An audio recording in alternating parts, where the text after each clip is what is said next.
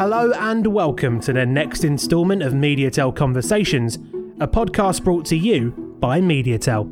Our aim is to bring you the biggest names in the media industry to discuss the most important news topics of the day, as well as allow them to tell their story. This week, the CEO of the Festival of Media, Jeremy King, sits down with Tony Effik, the Senior Vice President of Client Strategy at NBC Universal, to discuss how seeking out the objective difference will be the secret to your success and how it helped him break down barriers.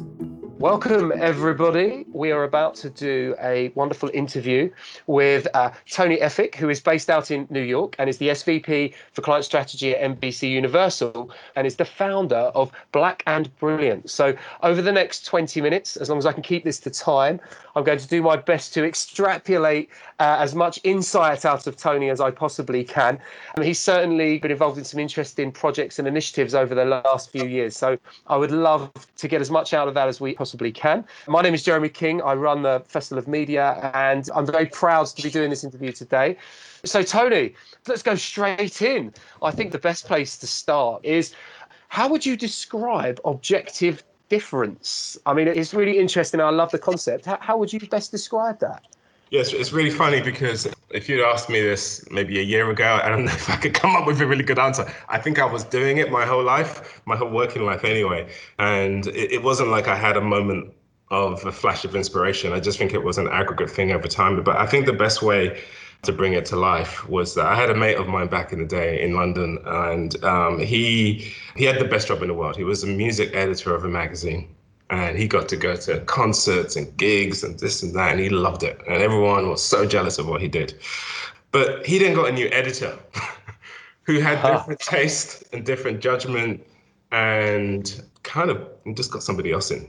And that was tough for him. And I remember encountering a lot of experiences like this where people were in businesses or jobs that there was a lot of subjective judgment being made.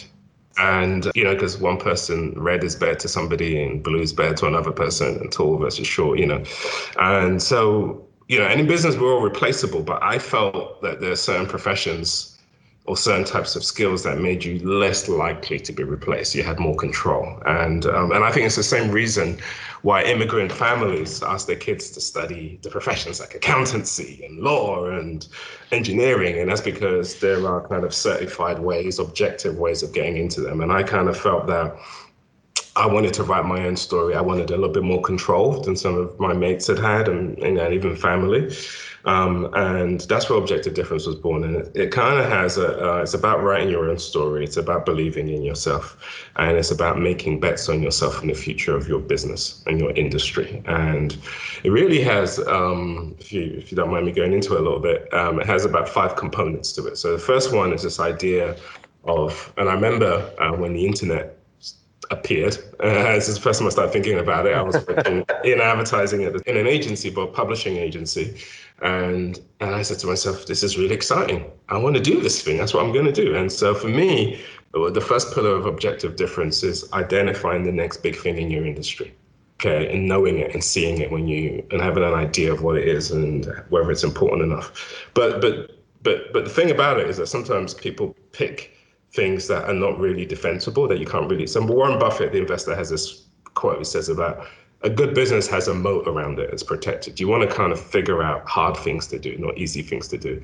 So identifying the next big thing in your industry for me is the first pillar. The second thing is become an expert in it. Don't just talk it, become an expert in it. So when social media came along, which was the next big thing after the web really kicked in, I really threw myself into it. I started a blog about it. I started to bring it into my work to the point where I became the chair of the IAB Social Media Council, and I became the voice for social media in the UK for a year or so. So becoming an expert in it is really important. And I think then you need to be very clear about what your personal brand is. What do you stand for? What do you want? The world's not going to remember everything about you. It's probably going to remember one thing that you do well at work. And that thing that you've made a bet on should be that thing. Okay. And so, know what to go for and what not to go for. There's just certain things you're not going to be good at and certain things that the world's not going to give you credit for. And you got to know as well that that thing probably doesn't stay in market for very long. Like I remember in the early days of the internet, if you could develop Flash websites, you could write your own. Do you remember that stuff? I knew you giggled at that one. You could write your own check. But if you decided just stay doing Flash websites, into the 2000s, definitely into the last few years, then it was all over because then it got replaced by other technology. And so lifelong learning is the next pillar. It's like you got to commit to constantly rethink what it is that's important to you and then learn these new things. And I've been through about 4 or 5 cycles of that. And I talk about this idea of having a suitcase where you go from place to place, each part of your journey, and you kind of need to know what you need to put in that suitcase. And lifelong learning is the thing that helps you do that. And then keep on track, because as I said about, the world catches up and you have to keep doing the next thing and the next thing and the next thing. So that's kind of it. It's like figuring out what you think is going to be important, making a bet against it, equipping yourself to do it. That's it. That's my kind of I wouldn't say my short answer to that. But there you have it. As I say that, I'd probably couple more shots of this and I might be able to explain it in a shorter way.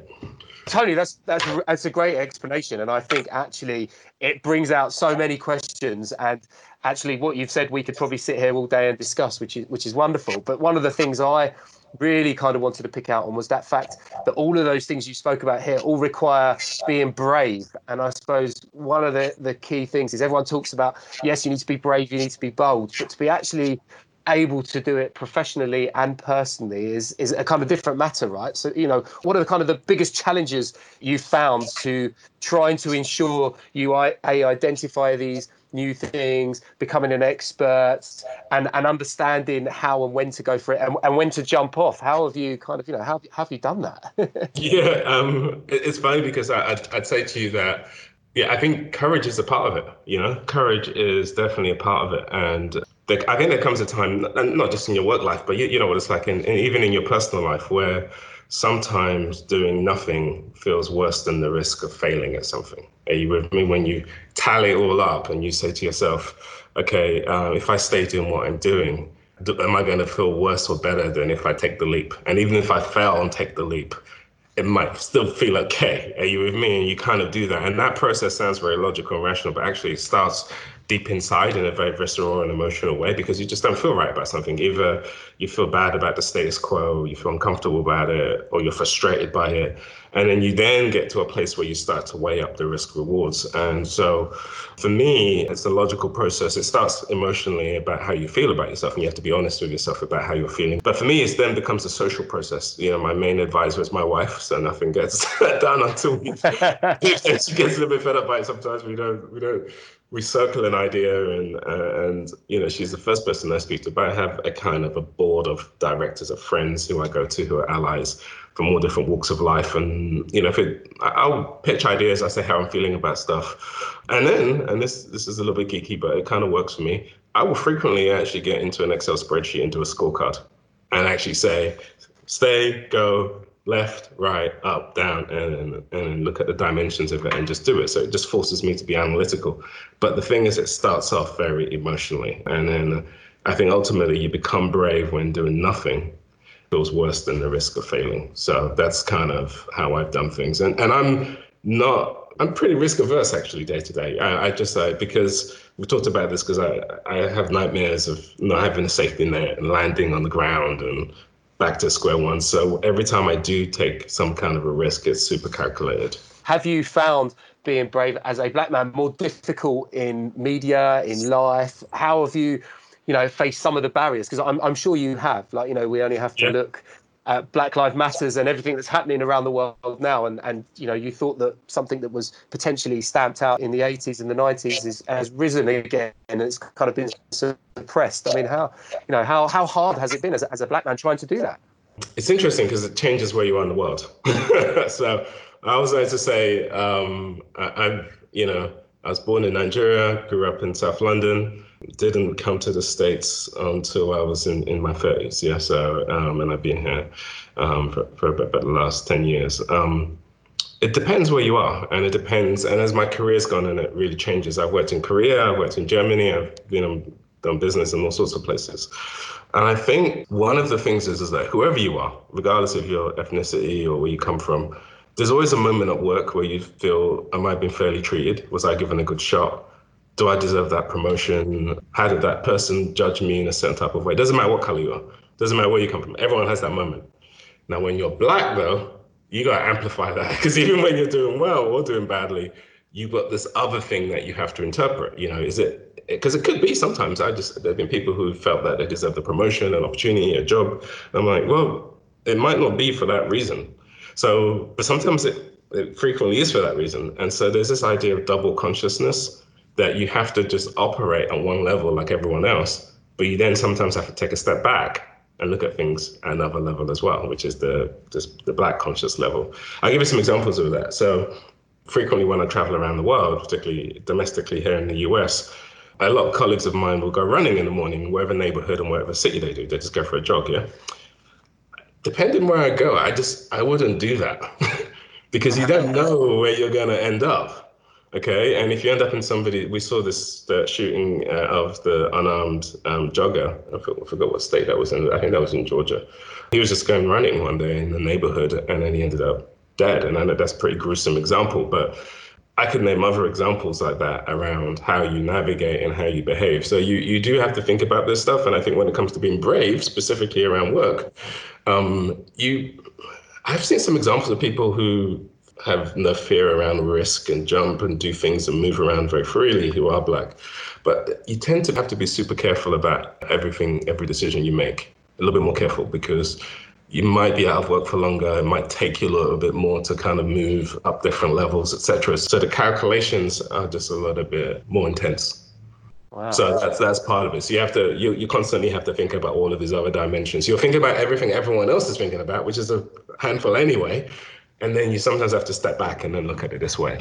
And we're often cited, the media industry, as an industry that is, no way are we inclusive as we could properly be inclusive. But do you find that as an industry, we are further ahead of, say, other sectors and other industries that, you've happened to come across in a personal profession and a professional? It's funny that, because I think we feel that because you walk around most media companies and offices and stuff, agencies, media companies, and everyone's liberal, everyone's, usually casually dressed and, and everyone looks and feels as if they, that would be their outlook. And it depends on the country. When you look at the statistics, though, and I haven't been in the UK market for a while, though obviously I visit to see family, you see the statistics tell you something slightly different. So if you look at in the US specifically, where I have looked at the numbers, Department of Labor Statistics publish studies of the proportion of people that work in management professional levels by ethnicity. So for advertising in the US, the latest numbers that were published is 0.7% of Blacks are employed in management, professional and advertising, whilst it's 6% for architecture and engineering and 12.7% in medicine. You see the pattern here? Going back to my point about immigrant families choose things like architecture and engineering and medicine because they know they get the entry point. So I think there is a demand and a supply side. So I was talking to a guy the other day who studied just up the road at Pratt Institute, which is just literally in the road I live on in Brooklyn. And he said, normally people like that go on to be creative directors at big agencies. And he said he walked around some agencies and he just didn't feel he had a shot. So he went in a completely different direction.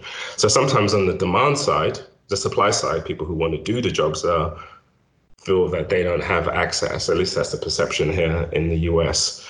And then on the demand side, the people doing the hiring, there are other issues attached to that as well. There's that moment when you visit an office, doesn't matter where in the world, from being at reception to going to the meeting room or going to somebody's office.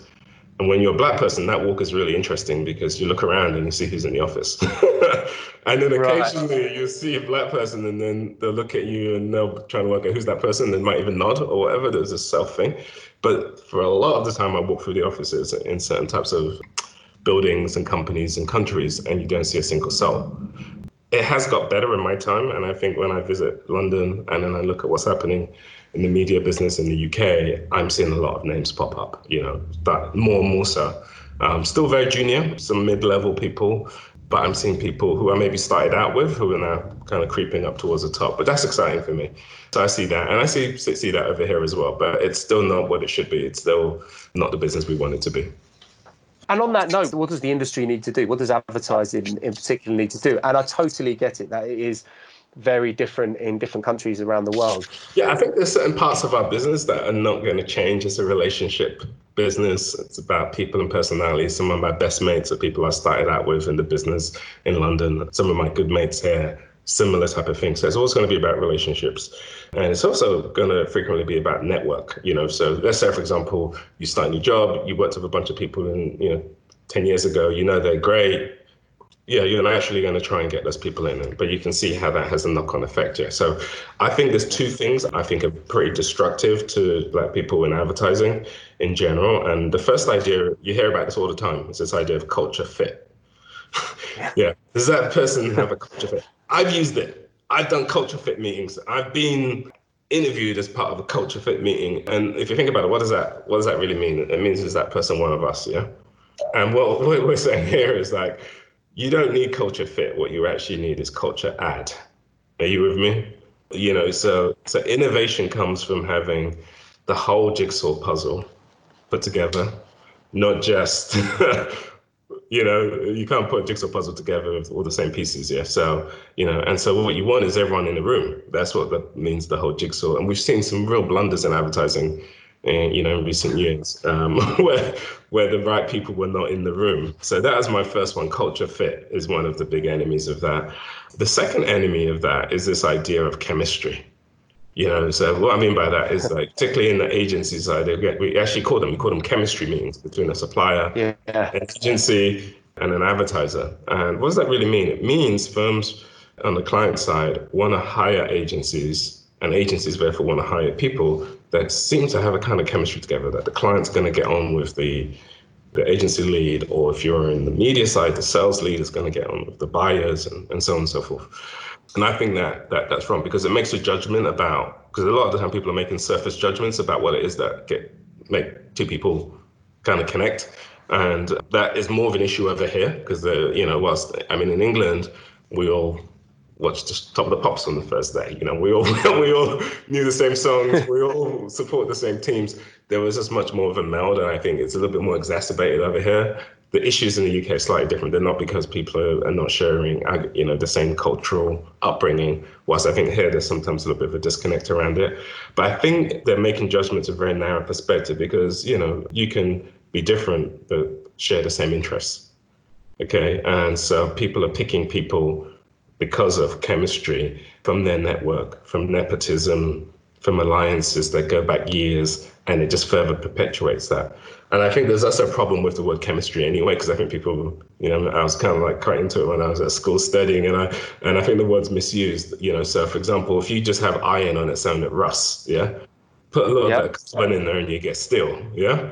If you add oxygen and oxygen, you just get oxygen, And so chemistry for me is about bringing different things together to actually not create chemistry, but to create alchemy. You turn something, nothing into something, etc. And so when you don't do that and everyone's exactly the same, you get groupthink. And that's when you get executional mistakes. And I think part of why the advertising industry has maybe lost a little bit of its mojo, since its heyday, is because we're not, as a business, bringing in the best and brightest from every field. Don't get me wrong, there's super talented people in the business, but there's a bunch of other people that should have come into the business as well that are not at the table, in the room. Actually, it's really interesting, because you think you're absolutely right with the chemistry meetings, the culture fit, that almost comes from a client level down, doesn't it? Like they're almost like, actually, this is who we want to fit with. So from an educational point of view, it's probably something that has to start right at the top, doesn't it, in terms of the ecosystem of the industry, and then filter its way down so that everyone buys into it. Yeah, it doesn't work if it doesn't come from the top. It's that simple. I mean, you can do as much stuff at the grassroots as you like, but if it's not at the very top, and even more importantly, it's not even just the top of the clients. It's coming from the top of the investors, shareholders, Wall Street, the city. One of the things I'm interested in is that there are environmental standards now around who you invest with. Yeah, if certain companies are polluting the earth, investors are not going to put money into that. They'll lose a percentage point here or there on yield. I believe we should be doing the same with diversity. So the money should be following companies that are progressive, are thinking about stakeholders, the community, the country, as well as the environment and other issues, gender equality. And I think it starts from there. It pushes into leadership of corporations. Leadership of corporations should be thinking about the next wave of talent, and that next wave of talent should be outside of their existing networks. And we should be training and cultivating people. No, Tony, this is such a great conversation, and I can literally talk on and on for this for a long time, because I've got a whole bunch of other questions in my head. But one thing, and I know you touched on it, and it would just be, if one thing to take away from this, besides everything else you've given us so far, is what can we do as individuals who aren't part of necessarily an ethnic group, who are we do to make inclusivity and the world and the industry more inclusive? What one thing would you suggest that we could do? Wow, okay, yeah. So what we're trying to do at Black and Brilliant is essentially recognize the fact that we need to be a network. It's a global network. There's talent of all sorts, of all backgrounds, of all levels. And I think the thing people need to do is, when you're in that room and in that meeting and you look around, if everybody is not represented in that room, and if that room doesn't have black person in that room, there is an issue, particularly if you're in certain cities in the world. Okay, so you're going to get creativity, you're going to get innovation, you're going to get ideas by making sure everyone is in a room. So look around the room. That's the first thing. Now, I know, for example, for many years, I was the only person in the room, and I got used to that. I just accepted that I'm going to be the only one in the room. So I'm not blaming anyone, because that's just the convention and the norm. But increasingly, we need to be re-looking at networks, reaching out to different people and connecting in different ways, because the truth of the matter is, and the thing about Black and Brilliant, that the whole idea of it was to show that there is a pipeline of talent waiting. I've had lots of people, bosses, who've said there's not enough talent out there. There's not enough black talent out there, that there's a pipeline problem. But at the same time, I've known lots of Black and Brilliant people who said there's not a lot of opportunity out there. So, and both of them might be, in their minds, telling the truth. They could both be telling the truth. So for me, what we need to do is to see this as a business process problem and fix that pipeline problem. That's the thing I'm singularly focused on, and that's what Black and Brilliant is focused on. So it's about making sure everyone's in the room. Thank you very much, Tony. I apologise, we've run out of time. I've gone over again some fantastic points for everyone here to take away, and it's a real good insight and an eye-opener. I just wanted to say thank you very much for taking the time to speak to us, and if it were a live audience, I would now say let's have a round of applause for Tony, and if you've got any questions, put your hand in the air. But if you do have any questions, I'm sure the team at Mediatel will fill them back to Tony. Let's have a virtual round of applause for Tony. Thank you. Thank you. Appreciate it. This was fun. Appreciate it, Jeremy. Thank you for listening to this week's podcast. Make sure to subscribe for all future episodes as we deliver more Mediatel Conversations.